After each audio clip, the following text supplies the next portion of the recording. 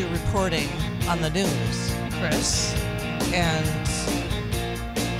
just like everybody else that was listening, I sort of unplugged, as I always do yesterday afternoon when I left the station. Sometimes I see sometimes something pops through on my phone, and I just say, oh, my gosh, really?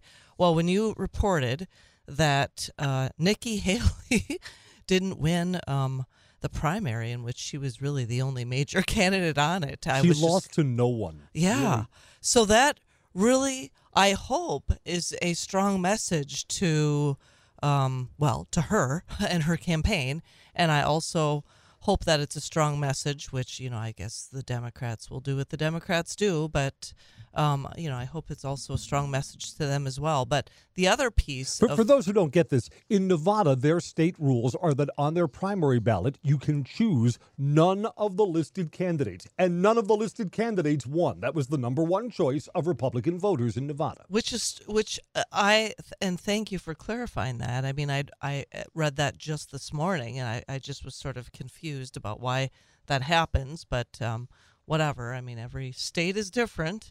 But yes, it is indeed true. I mean, there were some other candidates on this, on the ballot. I guess you call it a ballot. Mike Pence, Tim Scott. I'll ask you this, and I don't know if you know this. I don't.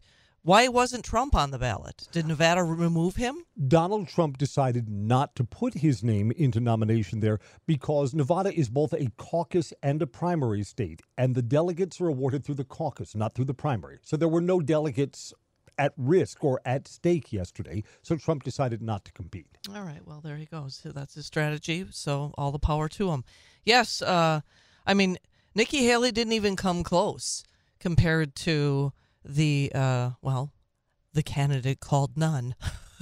But the other part of this, which I guess is in response to her losing yesterday, is that the RNC chair, Rona, why can't I think of her last name? Rona McDaniel. Thank you. I was thinking it was Romney, but yeah, I think that's her maiden name. Anyway, she is going to step down. She's indicated that she is. And it's interesting that I saw this, and again, another exclamation like, really? What?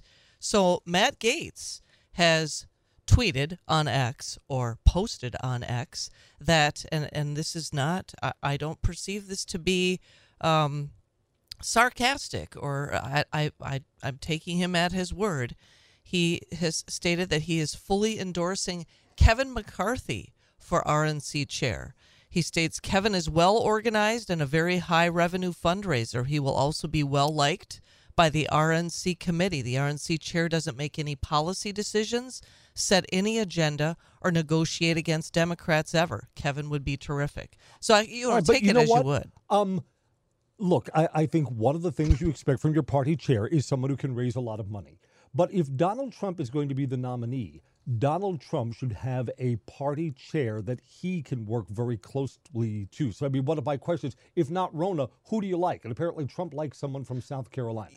Well, yeah, it's one of the Carolinas. Michael Whatley is what I've determined. He is originally from North Carolina. He serves as the chairman of the North Carolina Republican Party and the general counsel for the Republican National Committee. So he's already obviously affiliated in some way. Prior to his service with the Republican Party, Michael Whatley served as a federal law clerk, senior official in the George W. Bush administration, and as chief of staff for U.S. Senator Elizabeth Dole. Yeah, that's the name that I heard. And you know what? If that's Trump's person, Trump should have his person to organize, for instance, his convention and to organize his fundraising. I agree. I think that he should most definitely have a say in who the next chair is. Although I do know that Trump supported Rona at one time, too. So, I guess things are always like, everything's fluid in the world of politics. Fox News commentary is up next on the WSAU Wisconsin Morning News.